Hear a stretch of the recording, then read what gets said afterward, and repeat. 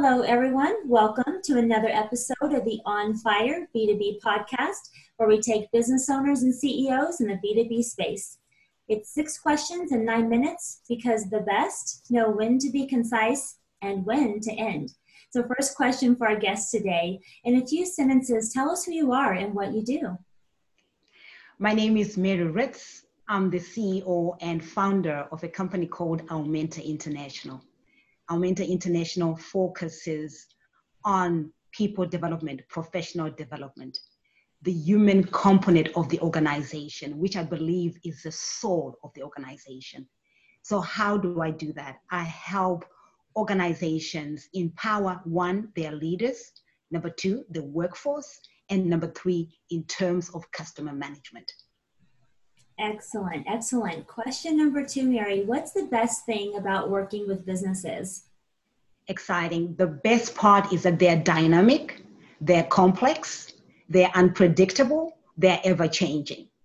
That then challenges me as a consultant to remain relevant, which means that I'm out there to customize, understand their character, so that I can change my approach each time. It makes me evolve as they evolve too, really becoming a strategic partner. Fantastic. Love that. The third question I have is I'm hearing from other top executives and owners that using quotes from clients dramatically increases conversions and sales. Your thoughts? Great. My own business has really enjoyed referrals.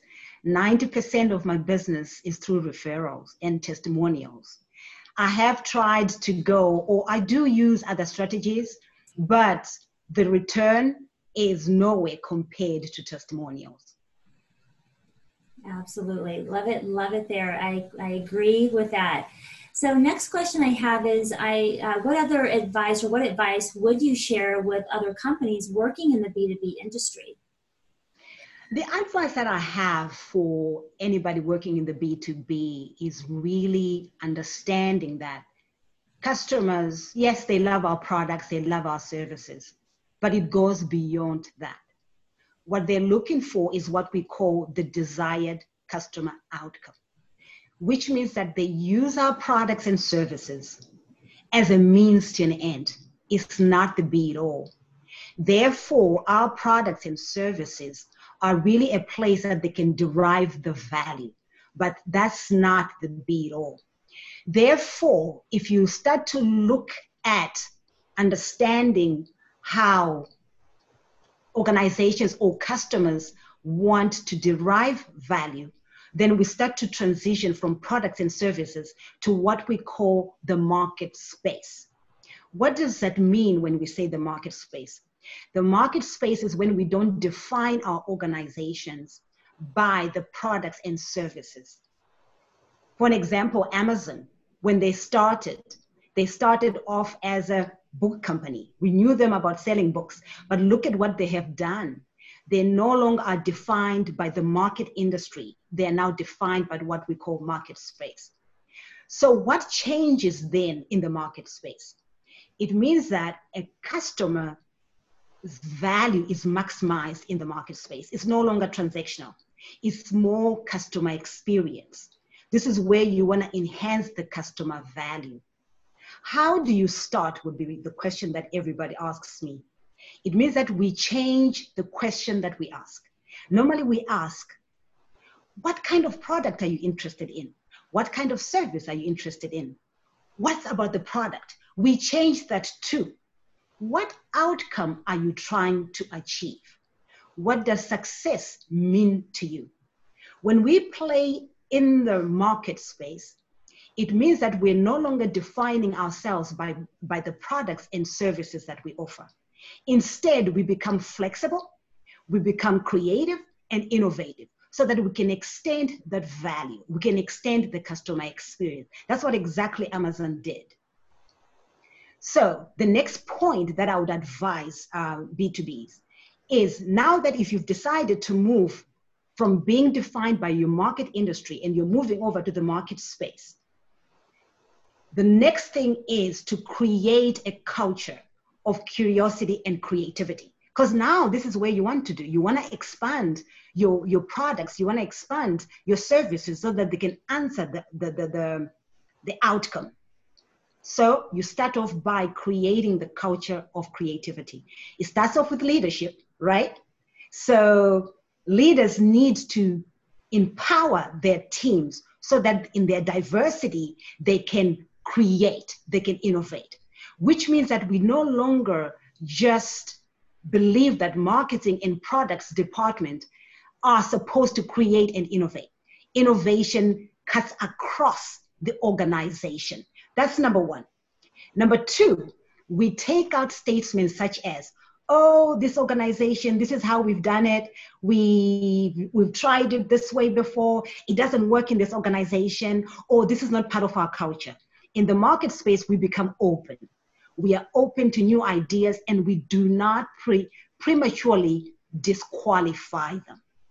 Number two, we take what I call the do or die mentality, which means that if I understand that my customers are fluid and their demands are really about the outcomes, it means that if my product and services do not necessarily fit that category, it means that I can partner with other people.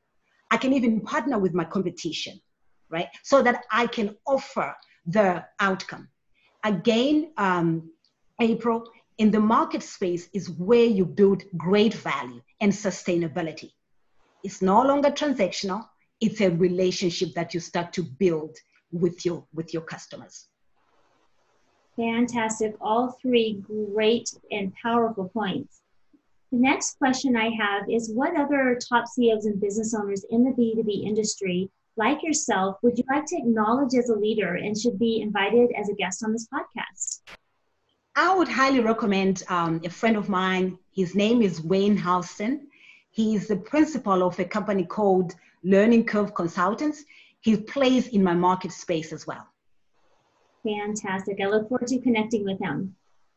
Final question I have, tell us about your first sale. Oh, my first sale, April, I literally gave it away. I was not known. This is when I started my business in South Africa. Nobody knew my name at all. I hadn't built a brand. So I had to do it pro bono. Not only the training, but the refreshment even, the workbooks as well. But the good thing is that became one of my biggest clients. I trained them. I opened operations for them across Africa. And even up to now, I still offer advice to that client. So it's client retention. Fantastic, fantastic. Love it there. Guess what? You've done such a great job on time. We still have about 20, 30 seconds left. Anything else you'd like to share with our viewers? Great. My one advice, just to build onto the market space, though it may look scary because we are so obsessed with our products and services, but think about the customer. What outcome are they looking for? So we can't push our products because we love them, right? So we have to really understand, dig deeper, and help them navigate, especially in this time of the pandemic. We have to be flexible. We need to pivot and form those strategic partnerships if we have to answer the market space question. Great. Guess what? Perfect. You did it. 6 questions in 9 minutes, because the best know how to be concise and when to end. Your website, Mary, say it real quick so people can connect with you after the podcast. www.aumentainternational.com. Perfect. And it's in the description for you guys as well. Thank you so much. I enjoyed having you on the podcast. And remember, don't stop believing.